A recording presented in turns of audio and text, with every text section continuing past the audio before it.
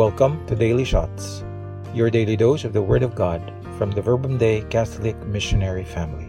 So drink deep, my friend, drink deep from the abundance of this rain that's sweeter than the finest wine. So drink deep, my friend, drink deep. An ocean of love that falls in every drop. If you only knew how thirsty this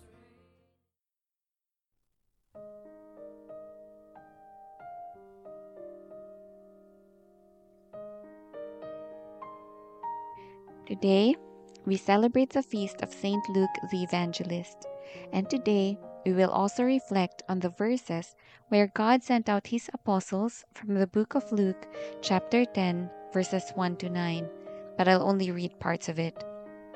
The Lord Jesus appointed 72 disciples, whom he sent ahead of him in pairs, to every town and place he intended to visit. He said to them, "Go on your way. Behold, I am sending you like lambs among wolves. Carry no bag, no sack, no sandals, and greet no one along the way. Into whatever house you enter, first say, 'Peace to this household.' If a peaceful person lives there, your peace will rest on him. But if not, it will return to you." Hi, I am Dian from Mindanao, Philippines. I hope your heart is at peace as you listen to this reflection. As I reflected on the verses, this was very rich with God's message. It is just a short passage, but there is so much He wants us to realize and understand.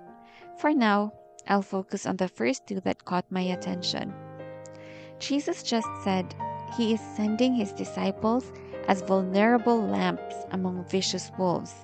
And yet, He did not send them with any weapons, not even money, nor sandals, which makes them all the more vulnerable.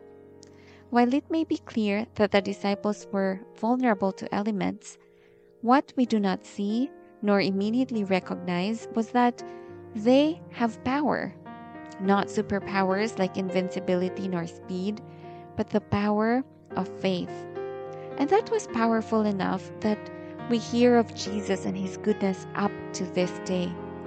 The power of faith moved millions of people and transcended thousands of years. All it took was each of those disciples' faith that God will take care of them. Today, we depend on insurance, bank savings, or our jobs to give us that sense of security. I am not saying that they are bad because they are practical.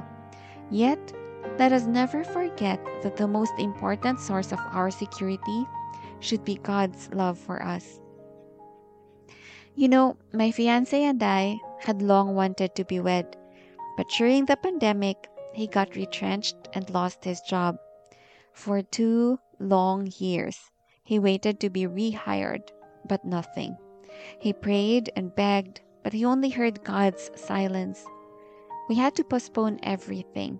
On top of that, within these 2 years, his dad got sick, needed a supply of oxygen regularly, and had to do dialysis 3 times a week. With his savings depleted, he just didn't know how to provide for his aging parents, especially his dad's medication. On these times, I admit, I questioned God's intentions. Until how much could someone suffer? Wasn't He being too harsh? Wasn't 2 years too much? You know what? Sometimes we think we know more than God does. And usually, when this happens to me, especially when I show impatience, He comes back to me with a smile and an "I told you so. You should trust me." And He says that so lovingly. You know, because out of nowhere, my fiancé's online radio, which he had been working on for months but didn't seem promising, suddenly brought in money enough for him to support his dad and send money to his parents. Sadly, his father did not survive his illness. He was distraught, but grateful that despite his situation and despite what happened, he was able to provide for his dad. Interestingly, though, after spending all necessary requirements for his dad's medication and burial, the money stopped coming in, as if God just really wanted to hand that over because he knew it was badly needed.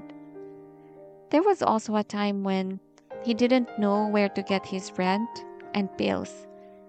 Then, all of a sudden, he had this health allowance he never knew existed deposited in his bank account. Throughout 800 days, or about 2.5 years of joblessness, there were many instances when I saw how God provided for him despite having close to nothing. I saw how God still took care of him, even if he felt he had lost everything. It was like every little thing that came in, every ray of hope and every provision was a miracle and brought so much joy to us. Wouldn't life be so much better if we thought that way? In what areas of your life do you think you should work on and have more faith in God? More than that, how has God shown His grace and faithfulness in you, but you were too busy to notice?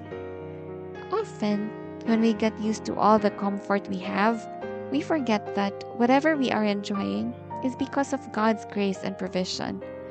Probably that's why God instructed His disciples not to bring anything. He wanted them to experience His daily miracles, able to strengthen their faith. God takes care of us even in moments when we think He's silent and out of reach. We might not understand His intentions for the droughts in our life nor fully grasp His plan, but He does take care of us and want us to be okay. We need only faith to have the courage to fight. The second part that caught my attention most was, if a peaceful person lives there, your peace will rest on him, but if not, it will return to you. For me, this line means everything we receive from God needs our cooperation. We need to do our part. In order to receive peace, we must be peaceful. In order to earn, we must work and create opportunities for ourselves. In order to experience God's grace, we must be gracious and ready to receive what is in store for us. What blessing do you pray to God for? Do you need more inner peace? Do you need more joy? Do you need a more abundant life? Perhaps higher grades? Well, what is your part in making this blessing happen? What do you need to do to achieve those while you wait? Holy Spirit, please help us realize our role in making God's plans unfold in our lives. Glory to the Father, and to the Son, and to the Holy Spirit, as it was in the beginning, is now, and ever shall be, world without end. Amen.